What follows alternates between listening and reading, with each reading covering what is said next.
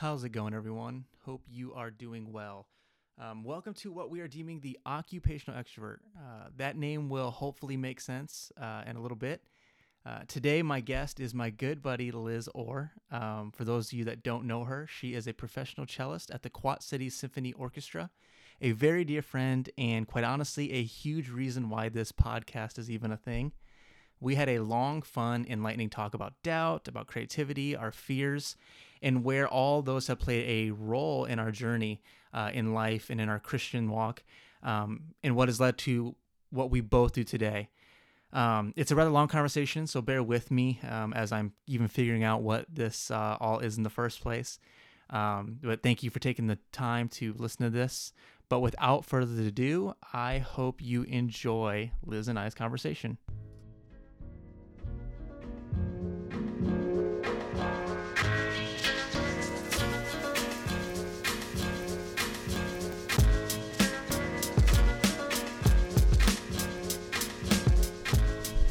And we're doing this. We're doing it.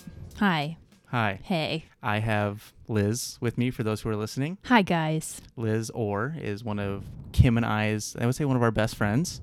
Yes. For sure. I love you guys. Yeah, we love you too.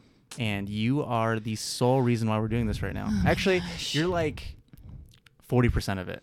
Which is like a lot for one person. That's a lot. That's Sorry, a lot of weight. but also not sorry. I'd say 40% you, 30% my wife, and then 20% Ellen. Mm-hmm.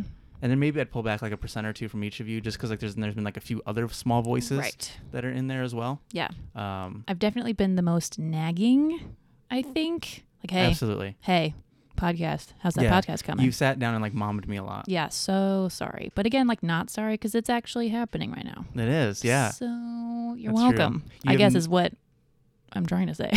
Yeah. So first off, occupational extrovert. Yes. Is the name we're working with. Yes. It's kind of your fault we're calling it that too. Yes. You kind of coined me that. I did. And I can't remember where it came from. I think I just either thought of it myself or one of my other brilliant friends said it one time. And I was like, I'm going to use that all the time because it accurately represents who I am as a person. So someone who... I'm actually an introvert, and I think we're both, I can speak for you here, we're both introverts. Absolutely. But we have this extroverted like side of us that comes out when it really needs to. Yeah. In order to just like, have friends and stuff. Exactly. Not be a weirdo, know. It's funny you say that because I was talking to somebody at the gym today who she said to me, she goes, you know what? You're actually like my first friend here. And I'm like, that's weird. Yeah. And then we start talking about, she's like, you just were inviting and warm and all that sort of stuff. Mm-hmm. And and then she said, we started talking. I'm like, yeah, most people actually don't believe me when I say I'm introverted. Mm-hmm. And I think there's a huge misconception around what an introvert is. Mm-hmm. I think a lot of times you think of like the cartoonish idea of like that dark emo kid who's just sitting alone, doesn't know how to talk, has zero social skills, all that, which exists. Me in high school. What? Okay. Yeah. Moving on. Yes. No, but I get it. Yeah. Yeah. So that's a good transition. That was perfect. Hey, thanks. Is introducing you for people who don't know you. You are a professional cellist. Is that the way to say that? Yes. Okay. We can use that to describe me in this moment. What's a better way? I mean, that's accurate. It's just like saying like I am a professional cellist is something that I'm still like, I still feel like I'm like fresh out of grad school. Like, I don't know, a nanny on the side, but I don't know, But you don't. Like, but I don't anymore. You're in. I am. 100%. I'm doing it. Right. Doing the thing. So, okay. So that's a good, you play for the Quad City Orchestra. Is that right? Yes, okay. I do. So first off, that's a good place to start is why don't you personally feel comfortable saying this is what I do? I think, well, I lead with, I'm a cellist, but then like there's something about the word like professional cellist. Like, I don't know.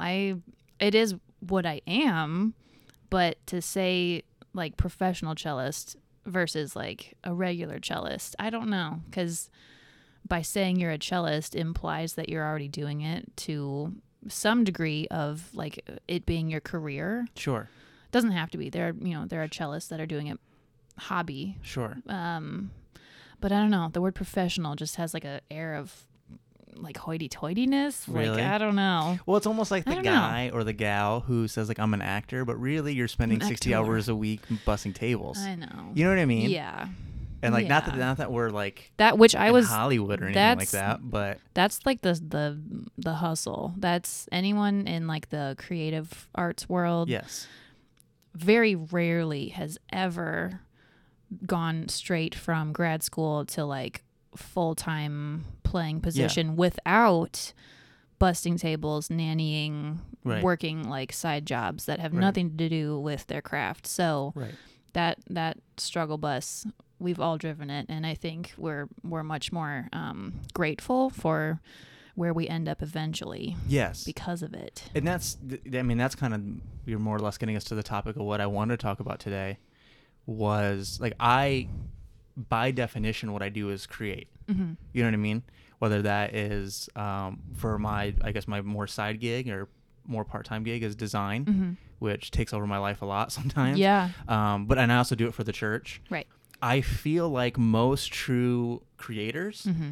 are really uncomfortable with that Yes. title. Yes. Whatever that title, maybe it's professional cellist Yeah. or it's creator or it's Yeah. designer or all that sort of stuff. Yeah. Like, I read a book years ago, The War of Art by Stephen Press. I think it's by Stephen Pressfield. I need to put that on my list. It's a really good I've book. heard it before, yeah. And I loaned it out and they never gave it back to me, which I'm really upset Oh, about. great, cool. I know. Thanks to whom it may concern. Yeah. that stole his book. I know. There's like so many things I want to say right now, but knowing this is going to be a public Right. thing. Be nice, rein it in, be nice. Yeah. All right. And but no, they said he had this statement in there where it was talking about like how most people look at a creator as someone who's like, just head in the clouds and like always doing these crazy cool things and like just carefree, like hippie spiritual. It was like, no.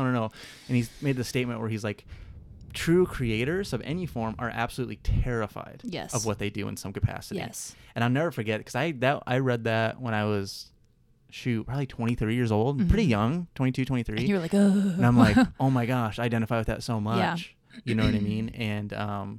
And so, yeah, I think a lot of times people think of creative people as like they just have great ideas all the time. Yeah. And I would say I have a good idea 10% of the time. And that's Yes. being very generous. Yeah. You know what I'm saying? Yes. And I don't know how that would even correlate to what you do. I think everything, it's so terrifying because everything that we do is so subjective. Like to me, in my practice room, there are some things that I work on and I execute and I feel really awesome. Like, man, this sounds like really good. And then you go and play it for like a sample size of like 20 people. Yeah.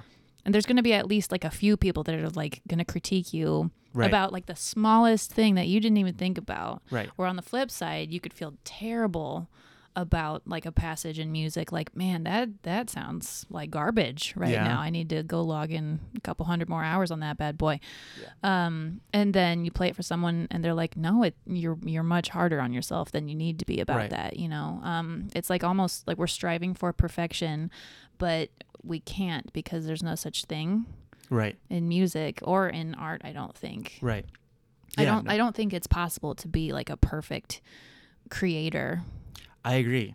So But I think that's the why hard it's part. terrifying. Yeah. Yeah, because that's the thing, I think, and I think you just said it pretty well, was like, I think the hardest part where I struggle with is it's constantly like, hey, I spent hours doing this, working on this. Mm-hmm. I don't want to take it personally, but I also want to know where it's weak.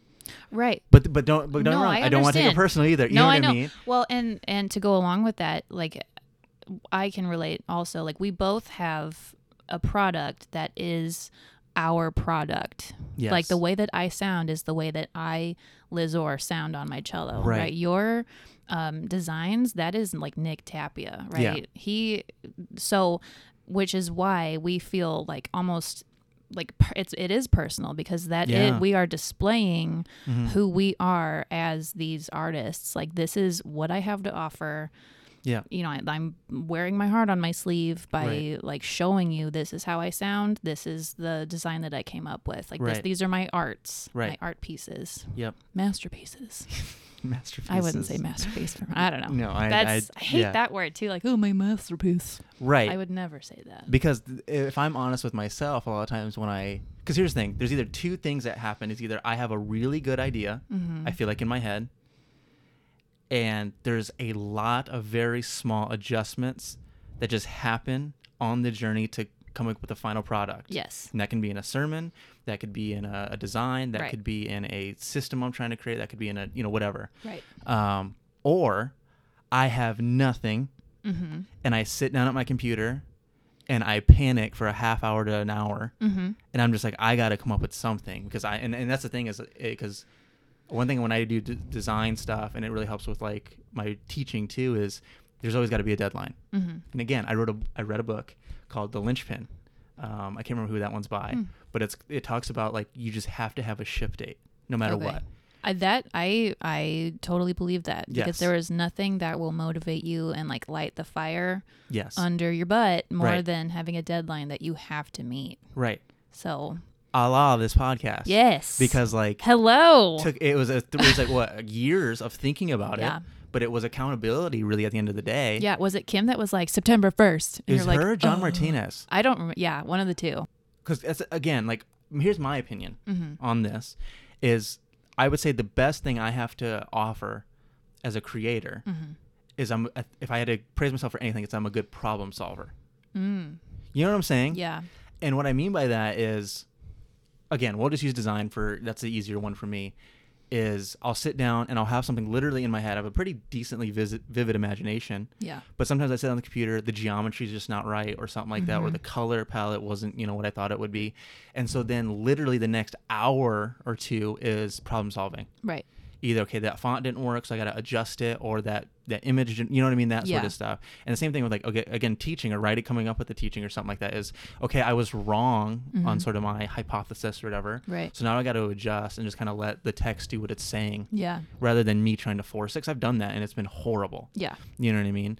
And so I think that's a lot of what creativity is seeing something you want to manifest, Mm-hmm. right? Seeing something you want to contribute, and then literally solving all the problems to get there. Mm-hmm. You know what I mean? Yeah. And it's that slog. Yes. Again, was it Mark Twain who said, writing is simple. You just sit down at the typewriter and bleed. Oh, cool. So like, that's the way it feels sometimes. I don't think I had heard that quote before, but it accurately depicts everything that Right. I feel about art and writing and music. Right. For you, did you take classes No. for design? So this No. has all been Yeah. So I had, like you. yeah. So I mean, I when I got out of school, just purely for ministry, Yeah. I did that. And then I had a mentor in life. It was actually one of our old worship leaders at the church. He was brilliant as far as design goes. And I remember he would let me take a couple stabs at things and all that. And I would try out stuff. And it was never like great, but it was decent. Yeah. And then it was actually him moving on and taking another job somewhere else that was okay. We need a designer. We need someone to do like series stuff. I'm like, Yeah. all right, cool. So to be honest, I would just take stuff I liked at the beginning. Like, hey, I like that. So I'm just going to try to recreate that, but then like make it our series and like use different words or all that sort of stuff. Yeah. And then who is it? I'm coming up with quotes like crazy today. Steve Jobs said, great artists borrow. No, good artists borrow, great artists steal. Steal. Yes. And I then have so- heard that one. and then I remember listening to him talk about how what he meant by that is like, steal it in such a way that you make it your own, Yeah. to where people will never No know one the can tell. reference. Yeah. Yeah. And so I'm like, okay, that's easy. I can do that. Mm-hmm. And then so it just became this thing I did for the church. And then I had a year or two of people saying, hey, you should think about doing this for a side gig or something like that. And I'm Yeah. like, yeah, no, but no. Yeah. And then it was actually just kind of out of more necessity. Yeah. Kim and I were getting ready to get married. Me and our worship leader at the time elected to go part-time for the church just to help it financially. Mm-hmm. So I'm like, well, I can either, work at a place I don't like to work at, and get Yeah. up early mornings and all that sort of stuff, or I can take a shot at this. Everyone Yeah. says I can do it. So I just went for it. And it was all literally just self-taught, Mm-hmm. just figuring it out, sitting down. I remember there was nights sitting in my office at our old church building, downloading Adobe Illustrator and Mhm. having no clue how to use it. Dang. And just like literally, okay, I'm just going to figure out how to type on this thing. Oh my gosh. You know what I mean? Yeah. And it took months to figure it out. And like Yeah. my first design, Yeah. software was actually, Do you still have it? what? First ever Like design? your first ever? I probably have it somewhere. You But I was should, going to say like, the print first. it out and like put it on the fridge. I could. You could. That'd be Just to see like how horrible. far you've come. That's What? true. Tell me about your first design. Sorry, I keep First interrupting. design was, we decided, I think we were doing a series, the Book of Acts. Mm-hmm. And I decided nowhere, We should do it like the Hunger Games. Oh my gosh. Because somewhere someone said something about like the Holy Spirit being a dove, and I'm like, okay, there was like that. What's that? The Mockingjay. I was like, I'll just replace the Mockingjay with like a sweet looking dove, but make it gold. Dang. Do all that sort of stuff. And so I just literally, because I was reading that book at the time too, so I'm like, I'm literally just gonna sit there with this and just try to mimic it, and like, you know, so it was like very stylized and all that sort of stuff. So that was the first one, but I did it in Keynote on the Mac, which isn't a design thing at all. Yeah. Again, comes down to that problem solving. It's like, okay, I don't own any of this cool software yet, so I'm just gonna do what I can. But and I think that is very also accurate, as you always hear people and a lot of creators I follow on YouTube, they get a lot of requests like, hey, what like cameras do you use, what software do you use? And they always say like, hey, don't worry about what camera you use, don't worry about what software you use. If you can tell a good story, people will listen and watch. Yeah. Oh, that's good. You know what I mean? Like that's really good. I think a lot of times people use what they don't have as the excuse for why they don't do something or don't create. Yep. And if that were true for me, I would have never started anything. Yeah. You know what I mean? Yeah. That goes to teaching and preaching, all that sort of stuff. It's Yeah. like, man, I remember getting out and being like, dude, I know nothing.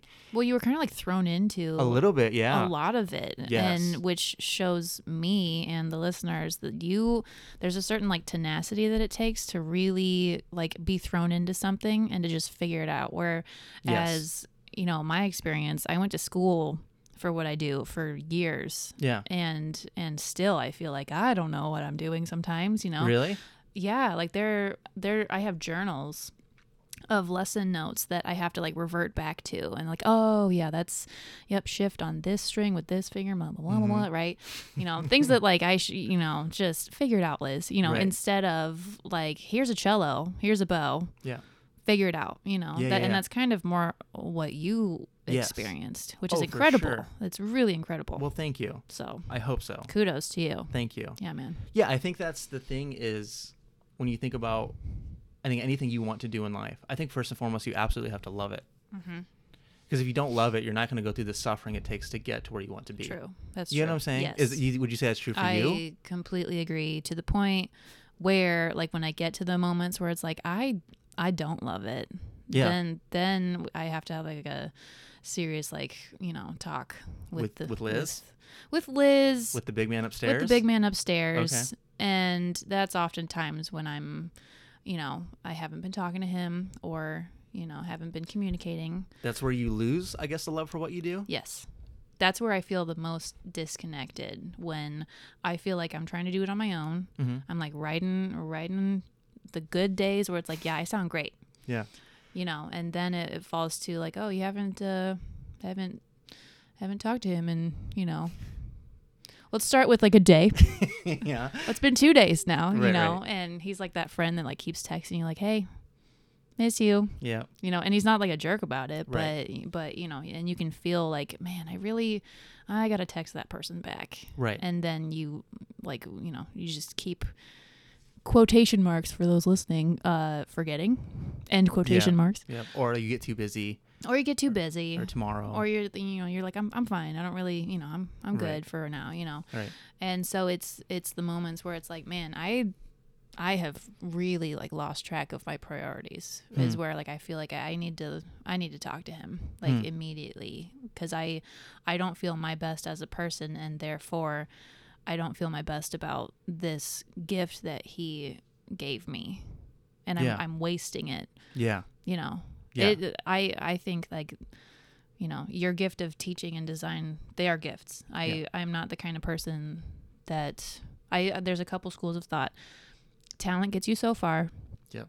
Hard work and practice will get you so much further, right? Yes. But there's a certain like gifting. I don't know Yeah.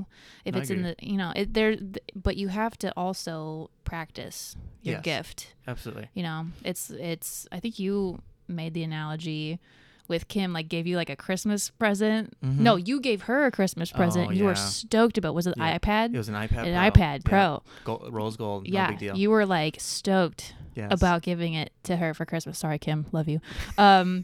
And then it like sat in the box, you know, Till Easter. till Easter. Yeah. Dang. Yeah. Jesus' birth to Jesus' death So and you, resurrection. wow. Yeah. So she's Not a bitter. Creaster iPad user. Yeah. All right. Well. Yeah. you know, that's cool. That's cool. All right. Right. But if you are gifted, and the thing with me was that like when I was younger, like everything came pretty easily on the cello for me. Really? It did. You were one of those prodigy? I wouldn't say prodigy, but it definitely Like- came easier Right. than the kids that like had to really log in the hours to get, you know, Yeah. even to the next song, where I could sight read. Sight reading is where you play something through the first time and it's like accurate. It's not the most musical, but the notes are all there. You didn't Right. really have to work on it that hard. Yeah. And I kind of rode that wave for like a while. And then Really? like even through high school, I was like, you know, I'm going to put in like minimal effort. And I'm like pretty good at cello. I don't know. Like I'm not really good at anything else. So sure, I'll major in music. And then I Right. got to college and my teacher, Kurt Baldwin, who I like adore. Kurt Mhm. Baldwin and the Ariana String Quartet are the professors at the University of Missouri St. Louis, where I did my undergrad. And they're all lifelong mentors of mine. And he had a couple like sit down chats and was like, hey man, this career is not one that you can just like coast. You need to figure out if you want it that bad. Like you have the capability Yeah. of being a musician, Yeah. but it's going to take some work, and your efforts are going to have to like, I'm talking like 4 hours in the practice room to Yeah. get to where you like need to be. And then it was like, oh my gosh, 4 hours a day? 4 hours a day. Wow. I usually, by sophomore to junior year, I got up to like 3. That was like a good, healthy. When you really think about that, that's a good chunk of your time. That's a good chunk of time. Every single day. Yeah. It's interesting you say that too, because a story I did want to tell on this, Uh-oh. and I do want to link the idea you said your connection to God Mm-hmm. inevitably Yeah. furthers your creativity, and Yeah. because I mean I have a lot of thoughts on that, but real quick, when I was in California, Mm-hmm. I showed up to this Bethel School of Ministry just thinking like, you know what, I'm just gonna coast for a little bit. Mm-hmm. Like I've done this ministry thing for a while, like. Piece of cake. How hard could it be? Yeah, exactly. I was honestly just stoked to be a student again. Yeah. And just be like, someone just tell me Oh what my to gosh. do. I do my homework. I'm done for the day. There's a lot of comfort in like being told what to do. Yeah. I don't have to make any decisions. I know. I just show up yes. on time. Yes. Yeah, I loved that. Yes. And then I would just sit in the back, not talk to anyone. No. Until Yeah. this little kid named Josh, he was like, which by the way, he was 18 years old. I was 27, 28 at the time. Mm-hmm. I learned more from that kid than I have in a long time, which is a beautiful something, analogy there. But I was there, right? And we had these surveys come out. We were getting ready to pick small groups and small group leaders and all that. Yeah. And they put out like a Google survey and they said, would you like to be a small group leader? And I said, no. And they said, why? And I gave this long reason why, hey, I'm just here to kind of coast. And Yeah. I didn't say it like that. I No, made it very but political. I'm you sure. know? I'm sure. And so I just pretty much try to communicate as clear as I can. I'm not here to lead. I'm just here to learn. Yeah. That humble approach, you Yeah. know? Yeah, man. And, Yeah. then my pastor, who's over me, he's over me and like I think about 60 other people at the time. His name's Dean, Pastor Dean. He hated it when I called him that, but he stopped me in the hallway once and he goes, "Hey, Nick." I'm like, "Yeah." He goes, "I want to talk to you." I'm like, "Okay." So he pulls me over and he goes, "Hey, what's with that survey you filled out?" I said, "What do you mean?" He goes, "Well, we read it through, and in the strongest language possible, you said you had no interest in wanting to be a small group leader." You're like, was it that strong? Yeah. I thought I was being nice. I was like, What? no, that's fine. I don't know what you're talking Yeah, about. no. And he goes, "Well, I really want you to think about something." I go, "Yeah." And he goes, me and, cause they had like interns they work with who they were very intentional, really prayed over you and really like invested in you. Yeah. And I had Michael over me, who was just an amazing dude, heard me out and just like was always there for me. Anyway, Dean says to me, he goes, "Look," he goes, "I need you to realize something." And I was like, "Yeah." And he said, "First year of school isn't going to just happen to you." Mm. And I'll never, and that phrase, "just happen to you," is stuck in my brain now. Yeah. Whenever there's something I want to do, Mm-hmm. but I don't have the courage Mm-hmm. or my insecurities just kind of come to the surface Yes. of why I can't or shouldn't do it. Yeah. And I think a lot of times, like I've always hoped in my life that like what would happen is there would be like these talent scouts out there Mm-hmm. and you would just be this person just drifting through life and they would just spot you at like Hungry Hobo or Yep. Sonic or Best Buy and Like, they'd be like, "Hey, wow.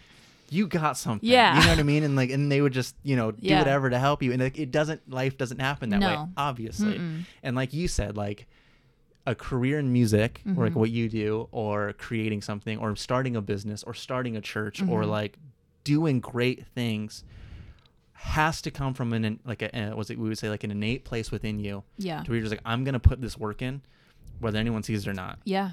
And I think that's the hardest part for me, is like, especially something like this. Yeah. No one asked for this. There's actually only a handful of people that know I'm actually working on this project. And like, to kind of throw it out, and that was very intentional. Because it gives you an escape if you don't actually want to do it. You've only told like a Yes. couple people, so if I end up canning the whole thing, then Yes. the entire world is not disappointed. You want to know another reason too? Huh, what? So when I did the design thing, I had a handful of people who like really believed in it. They were like, yes, absolutely, Mhm. all that. Then there was another group of people who were like, hey, have you thought it all out? Do you have a business plan? Yeah. Like, you know what I mean? Like, hey, did you go to school? No, you didn't. Yeah. Oh, you didn't go to school for it? Are you sure this is what you want to try to do? Exactly. Mm. And so I was very protective of this, because Yeah. I'm like, I'm already so insecure about this. Yep. That there's anyone besides me, you, my wife, and my daughter who will listen to this. Right. You know what I mean? And so like, Hey man, my family in St. Louis, like they're like Nice. they don't know about it yet, but when I Right. tell them, right. you will have at least Solid. 2 more subscribers. Sweet. So, yeah. 7. Including me. Right. But I think that's the hard part, is like, no one asked for it, but it's something that's in you that you want to see happen and again. Mm-hmm. Trying to overcome all those hurdles, all those insecurities, and then being vulnerable. Oh my gosh. You know what I mean? Like, Yes. this isn't the finish. Like, when I hit publish, whenever that happens, Yeah. that's like the start. That's not even the finish line, I think, in my opinion. Yeah. You know what I mean? That's the start of like the entire thing, of doing it again, Mhm. of then facing criticism, or choosing to look at some criticism. You know what I mean? Like, Yeah. all of those things, and then having the courage to do it again, Mm-hmm. and have a different person sit in front of me that I sit and try to talk with. You know what I mean? Yeah. And so I think that's the hard part with all of this, is like having the courage to do things. Mhm. And then like you kind of hit on it too, is for me, the biggest thing is not allowing my identity to be too attached to Mhm. what I make. Yeah. You know what I mean? Yep. Because I know sometimes, even when people are, because criticism is a good thing. I think we Mhm. both agree with that. Like, Like a healthy, objective criticism. yes. Not like self-loathing, like everything I do is awful, which I Right. feel like is what I tend to go Yes. toward. Or like having that turd who just like, Meh. just try to pick apart Yeah. stuff, Yeah, who yeah. just likes to be a critic. Yeah. Like, we watched Ratatouille the other day. Rat patootie. Did you, have you ever seen that movie? One time. Or- I enjoyed it a lot. It's a I beautiful can't, movie. That's not in my repertoire of quotable movies. Really? Yeah, I guess that's fair. So It's sorry. not very quotable.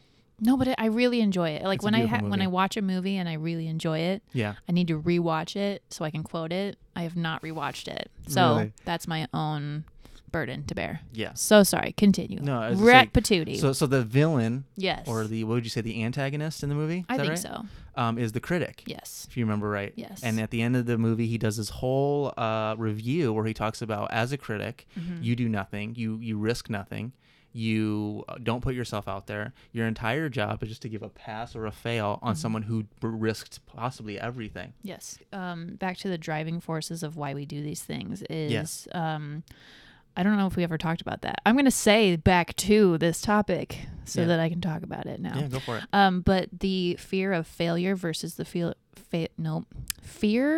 of failure versus the fear of regret. Yeah. Which one do you fear more? Because I fear them both equally, and that's why I'm a hot mess all the time. I think as I mature, regret is slowly growing. Yes. I think when I was younger, it was failure. Yes. I think because there was this idea that I had something to prove, Mm-hmm. and there was something I had but prove and also safeguard. Which, don't you think that's why you felt that it was just going to fall in your lap? Because Yes, then the fear of failure, it's like, well, I don't have to try. Right. It's just going to happen to me. exactly. Right. Yes, I So- wanted there to be. I wanted someone to like already identify Right. something in me. Yeah. And then that would be like my cheerleader, and then I would Without go you do like it. standing up and be like, hey, I have this cool thing that I do. Exactly. And being like shut down. Exactly. Yeah.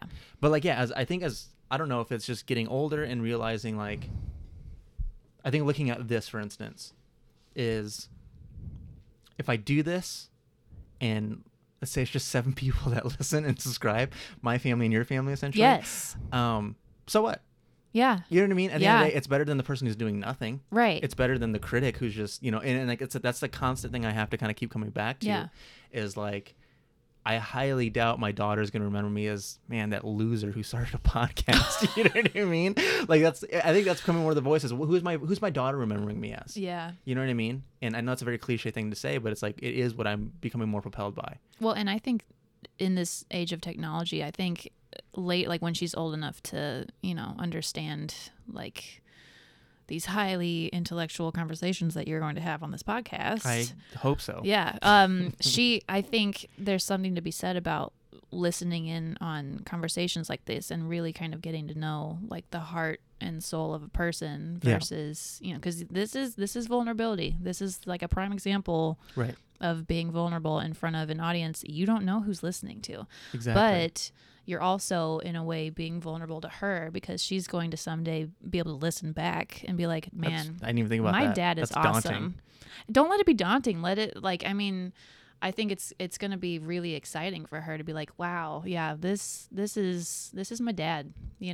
and I get to listen to him not just like on a Sunday, not just at a pulpit, but like this is what he actually like feels about this topic. Yeah. That's very true.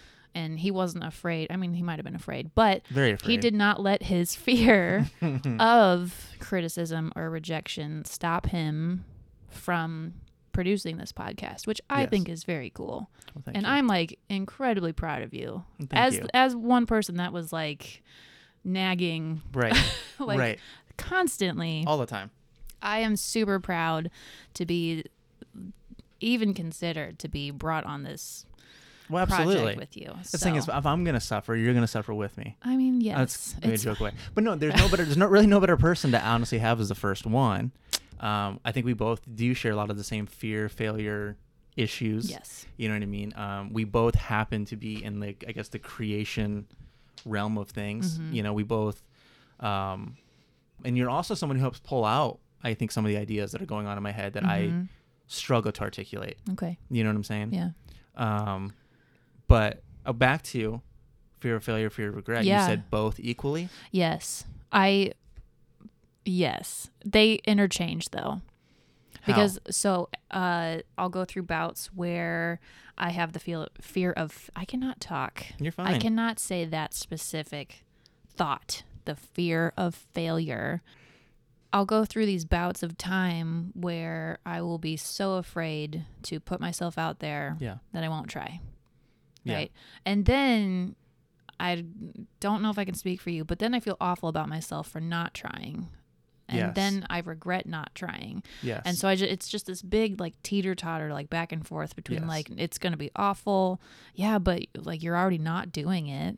If the fear Right. of like striking out is keeping you from trying it, like you're already like not in the game just by sitting there and not trying. Right. And there was one audition that I took last year. I think I told a small group this, but I like was going through a time period where I was like so freaked out about even trying. It was like a big league audition, and like the chances of anyone getting it are very slim. Objectively speaking, it is very difficult to win these major full-time positions, Okay. right? But I had never taken like a full-time audition before. Okay.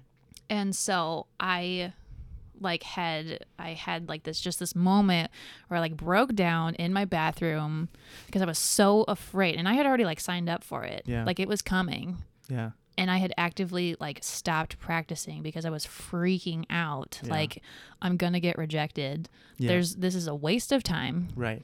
It's not going to happen. Right.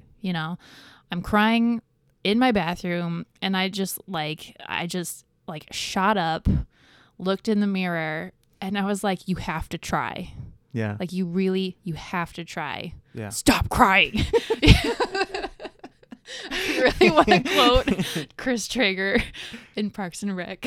I forgot the reference. That's good. But it was just this moment where if you are rejected, it's okay, but you have to try. Right. Real quick, do you ever play the game? I used to play the game in my head a lot, and I'm sure I still do, but it was very prevalent when I was younger. it was almost like a safeguard not to give 100%. Yeah. So that way, if I only gave like 60, Yeah. maybe even 80%, well, you didn't see me at my best. So if I do get rejected, Yeah. that's okay. Yes. Like if I had to put something out there, it was like Yeah. almost like I'm going to reserve a little bit. Yes. Does that make sense? That manifested itself in like when I was a kid, doing like solo competitions. Like I would Yeah. wait until 3 weeks before the Okay. day of the competition, and then I would start to practice. Okay. And I got like just good enough where I would like make it to the second round or Yeah. make it whatever, but never did as well as if I had started months in advance. Right. I always intentionally Right. procrastinated Right. to the very last minute Right. to say that like I tried, Yes. but I didn't try my best. Yes. Yeah. Yeah, because so for me it would mostly manifest itself whenever I had to teach when I was younger. Mm-hmm. It would be like I would slowly work because back then I had a lot more time because I was only maybe speaking once a month. Mm-hmm. So I would like plan it out like a few weeks ahead, and I'd slowly start to kind of gather my verses, illustrations, whatever. But then it would be like the week of where I'd be like, all right, I'm gonna really go for it, and then really that Thursday, Friday, Saturday was where I really gave it, and then Yeah. let's say it went well. Yeah.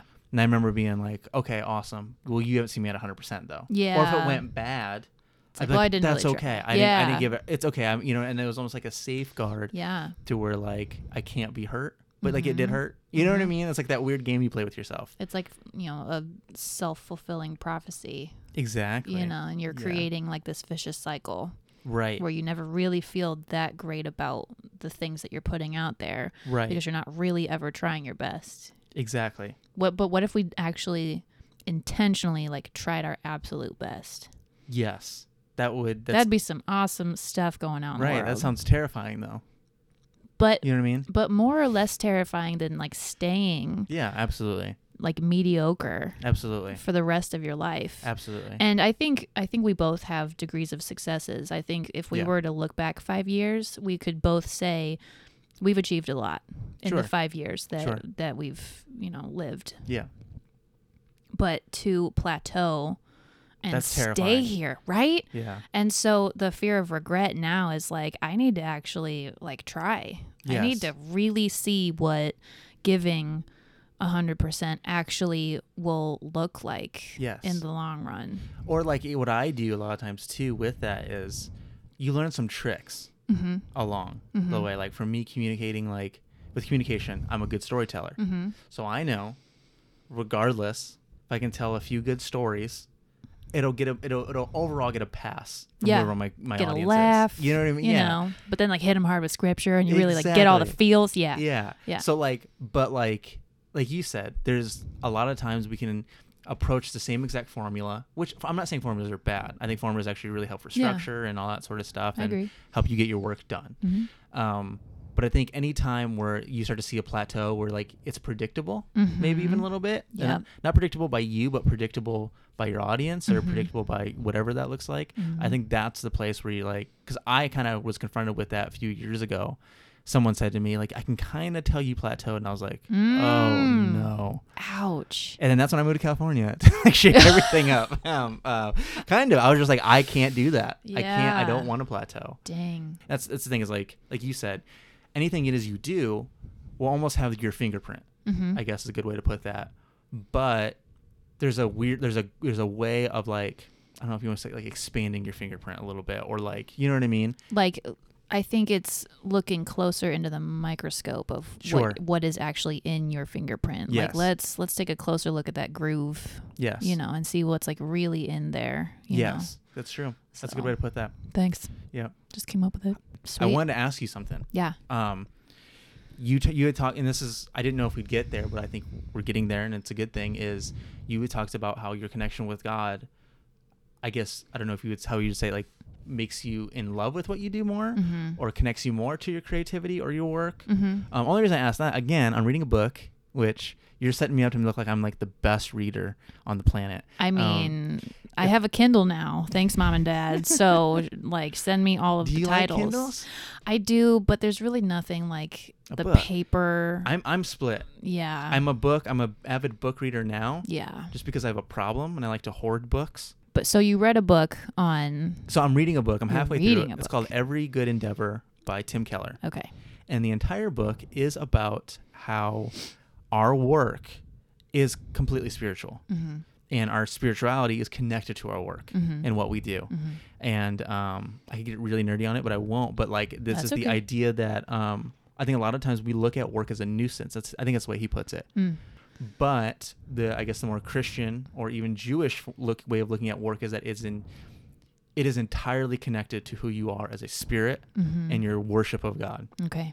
And so this book is just blowing I absolutely love it. Mm-hmm. Because you actually hit on the point where he brings up the story of Esther. Mm-hmm. Esther has favor with the king, all that sort of stuff. And he talks about how he heard the story of this. It was a teacher in a very high Hispanic demographic, Mm-hmm. and they had all actually done really well for themselves. This particular class, and a lot of their parents were immigrants. They were all now college educated, working on Wall Street and all that sort of stuff. They were very, very fortunate. Mm-hmm. And the teacher looked at him and said, "Look, you're now in the palace. Mm. Your job now, being in the palace, is to use your place in the palace for those who aren't in the palace yet." Yeah.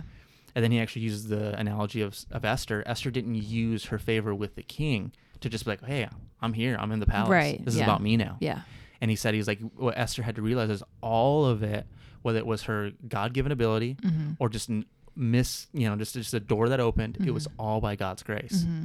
And he goes in this whole chapter. I thought it was just beautiful of we have to understand, yes, you are gifted in whatever place that is, Mm-hmm. but it's by grace. Yeah. You know what I mean? You did not choose that. It Yeah. was given to you. Yeah. And then what you do with that has to be leveraged, not just for yourself, but for Mhm. the people around you. Yeah. And that was a very thought-provoking way, and it made me stop and think, okay, what am I doing with my privileged place Mm-hmm. of whether that's just being, pretty much self-governed Mhm. in my work, or, I get to preach the gospel, Yeah. twice a month. I do design work for, I have influence over the view and the image of a lot of businesses in the area. Like, what am I doing with that Mm-hmm. to get those who, quote unquote, aren't in the palace Mm-hmm. to where you know what I mean? Sure. Look beyond myself. I think for me, I'd like to talk about my cello students at one of the organizations in town. I know that I grew up very privileged, and I acknowledge that privilege. Like, I am so thankful for the resources that my parents were able to provide. I acknowledge that like 100%. And so for me, it is like my mission as a teacher, specifically to kids that I don't know what they're going to go home to. I don't know. Yeah, that's true. It is my mission to show them, like, yeah, we're gonna do some cello, but I'm gonna make sure that you had like a smile on your face, and That's I'm good. gonna make you feel like you were heard Mhm. and you were cared about Yeah. today. Yeah. If it's just asking like how your day was. Yeah. It's not like an everyday thing where like Mhm. I walk away like feeling really like emotional, but there've been a couple instances where one kid who I love this kid so much. Mhm. We were doing our end of the winter, like pre-Christmas. We didn't call it a Christmas party, but Yeah. we like brought treats and just kind of like hung out and played a game. And he's a generally like really sweet and funny, energetic kid. Mhm. And he was just like not himself, just not feeling it that day. And I asked him, I was like, "Hey man, like what's going on? Like you don't really seem like yourself today." And Right. he's like, "Well, my dad's in prison, and Holy I'm not going to cow. be able to see him for Christmas this year." And like, to say that it took like all of my physical and emotional strength to like not cry Yeah. in front of this 8-year-old who I know has already shed so many tears about Right. his circumstance. I'm a third party looking in. Yeah. That is not my reality. And Right. so that is his reality that he has to go home to. And Yeah. so it was just like, how can I show you in the 30 minutes that we have in this cello lesson that you are valued and that you are cared about? Right. And So it's my mission to just, some days are harder than others, Sure. And so Sure. with that, I can tell the days that like I actively pray going into it, like, God, you know my heart, you know what these kids need to hear. Don't let me be a jerk. Yeah. I don't want to contribute, Yeah. negativity into the world, Yeah. No, it'd be interesting to watch you in your job, because I noticed in a small group, if someone even looks like they're going to cry, you're crying. I am the biggest empathetic crier, You and are. that is my greatest weakness, I think. If there was one thing I wish I could change about myself, it would be like I'm so prone to crying if I even get a whiff that someone else is tearing up. You do. I hate it so much.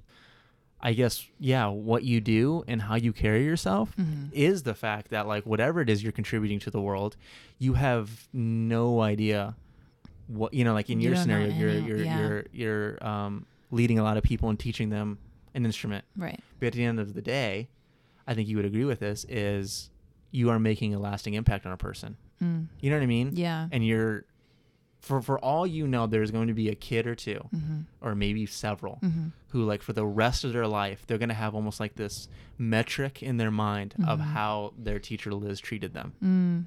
You know what I'm saying? Which puts so much pressure, because there are days where, like, I also do this thing, though, where I'll be feeling a certain way on the inside, and I think I'm projecting it on the outside. But you're not. But I'm not. But I think I am, Yeah.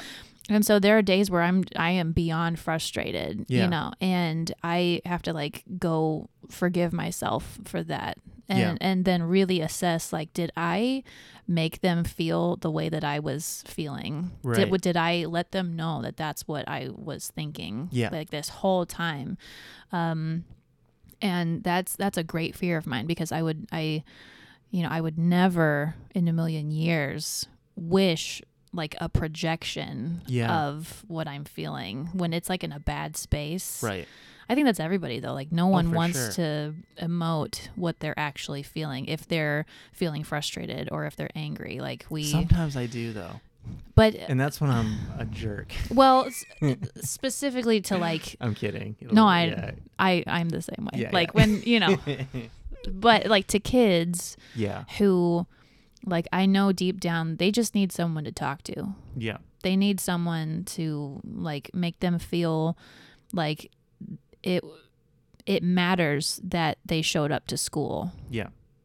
Instead of, that's a good point. I stayed home and no one noticed. Yeah. I want, every time I go to those lessons, and if someone missed a class, say, hey, I really missed you the other day. Right. And make them so aware that they were missed. Yes. Instead of, I am very frustrated with you right now. Like, stop hitting him with your bow, like, Right. So part of it is, like, yes, I'm there to teach cello lessons, and, it would be great if they continued on to, like, their school orchestra someday. Right. And if they wanted to be, like, a cellist one day, like, that'd be great, A professional cellist. Yes. If they want to do that, I want to make sure that they know that they can. Yeah. But even if they don't want to do that, I just want to make sure that they knew that they are important. Yeah. But, like, regardless of that, everything you're imparting to them now, you know what I mean, and ministering to them, however you want to say that, is going to one day come to fruition. It's going to manifest itself. Yeah. You know what I mean? Because that's the thing, is I always look back at, like, I can look at the teachers who taught me stuff, the coaches who taught me something. Yeah. You know what I mean? It's like, and it's so silly, but it's like everything I go through as an adult, it's like a little bit higher stakes. Yeah. But it can be traced back to, like, elementary, when someone said this to me and I didn't react the way they thought they were, or, I didn't lie, whatever it is, instead of taking the easy way. Yeah. What else do you want to talk about? No, the one thing I don't think we ever got there fully for you was I wanted to talk more about, I think, more your spirituality with God. Sure. And your belief in God. Because, Yeah. like, spoiler alert, we are Christians. What? Yeah. Just kidding. No, right? And just, because, like, I feel the same thing.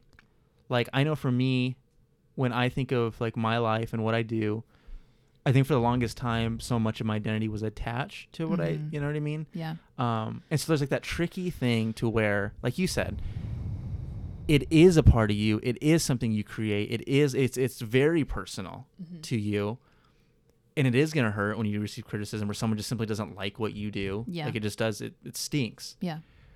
But then at the same time, like not allowing your identity to be so caught up in it. Yeah. You know what I mean? And like for me, that's invariably the struggle. Like even today, like I had to kind of sit alone with God. Like, God, I allowed what I did this week, what I was making, what I was attempting to create and contribute to the world and all that sort of stuff. That became more my cornerstone than you did. Yeah. You know what I mean? Yeah. And I want to know more for you. Like, how do you navigate that? I think in general, if I can like wake up early and if I can just have that time like with him, like put on some worship music, put Yeah. on good old, Pandora. But if like on a good day, I'll wake up early, Mm-hmm. get my time in, just like sitting there, like, like you've got your coffee, Yes. and sometimes it's just like sitting and in silence and just kind of like talking to him, Yeah. and there's just something so like rejuvenating where like if I've gone too long or if I've unintentionally like missed a couple days Yeah. of that time gets in the with way. him, like mornings are where my day is going to start, right? Yes. It's much harder for me to like rein it in when I get home from work at like 1 p.m. Yes. Because by then I've already got like 5 things on my planner that I have to get done before I start teaching at like 5 p.m. Yeah. And so it's really I've realized how important it is to prioritize my time with him, Mm-hmm. because he is the one that has given me everything, and so as much as I love and I'm thankful for my parents, like shouldn't I be that much more loving and thankful to God who gave me my parents? Yeah. That's a hard pill to swallow sometimes. For sure. So another aspect, as a cellist who also plays on our worship team at church, And crushes it every single time.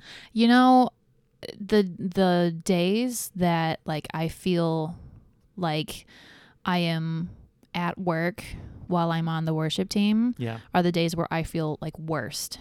Like I feel like I was so worried about playing this note in tune. I felt like this chord was On the, during worship. like while we're Okay. doing like the set. Yeah. The days where I am so like my cello got out of tune Sure. because the temperature was just like my instrument was whack, Right. Those days where I am so critical of what I was doing, Right. like my contribution, are the Yeah. days that I feel like worst, like the worst about my playing, Right. But isn't it baffling that there's probably like 5 people that know? Those are they also know, but also like those are the days where I'll have like 3 people come up and say like, oh my gosh, Unbelievable. that was powerful. Yeah. And I'm like, it's really humbling because it's like that was not me. That was like 100% Jesus. Because the Right. fact that he was able to take my distracted, my like ungrateful, Right. I think what I would Right. call that ungratefulness is Yeah. where I'm critiquing the Yeah. very like gift that he gave me Yeah.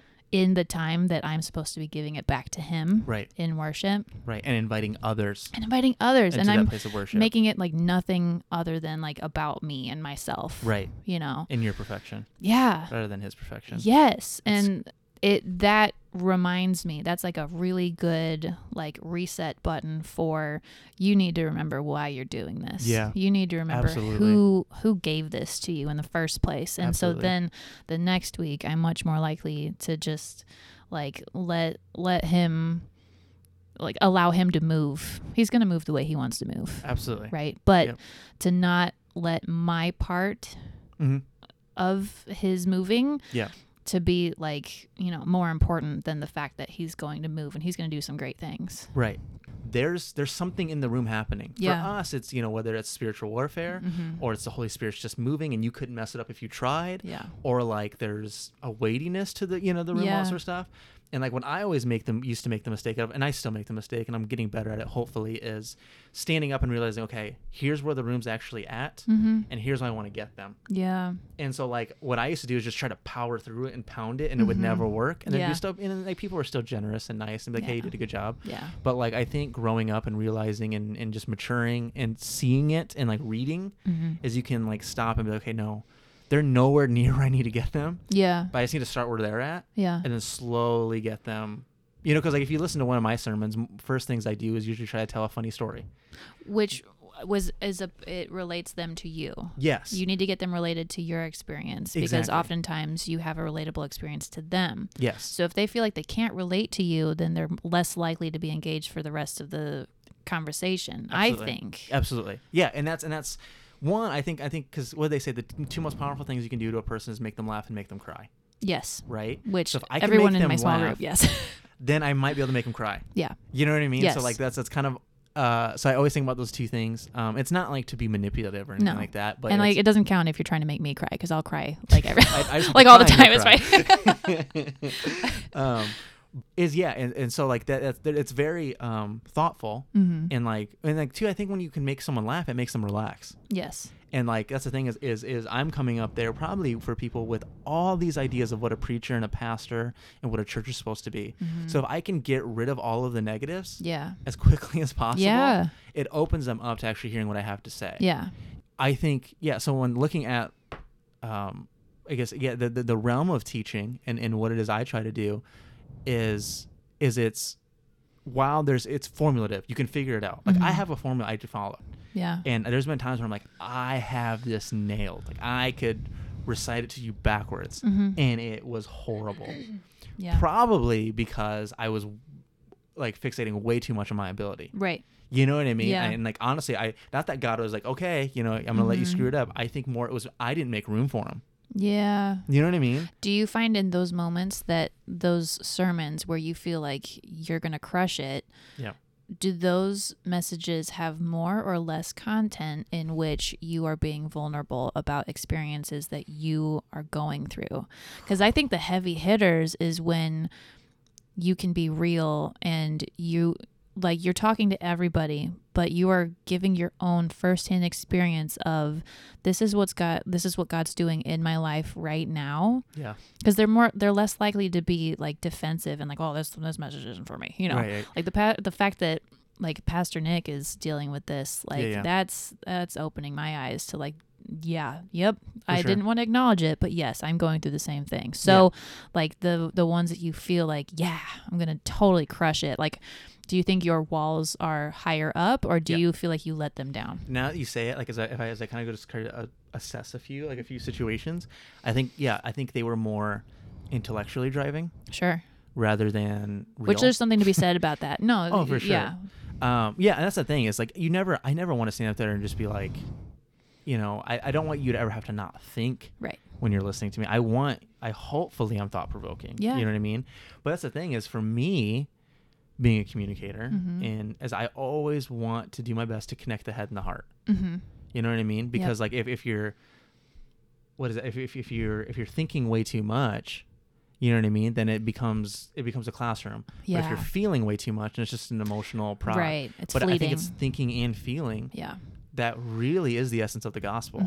Of yes, intellectually I accept who Jesus Christ is. I know I can understand that God is real and all that stuff. But have I actually given him, again, going back to vulnerability, have I given him all that is me to be Lord over my life rather than lording it over myself? Right. You know what I'm saying? Yeah. And so I think as I assess, I guess myself, I think you can get way too like you connect all the dots. And was it someone said to me years ago, if you under-prepare, you'll never make the finish line, but if you over-prepare, you'll never get to the starting line, something like that. Oh, my gosh. Why is so that so true. relatable? Yeah. Wow. Right? But is there anywhere you would like people to be able to, like, reach you or, like, know more about you and what you do? Before I let you go. I mean, I'm pretty active on the social media platform of The trifecta? it, Or is it just not- Facebook and Instagram? yeah, I don't know how to use Twitter.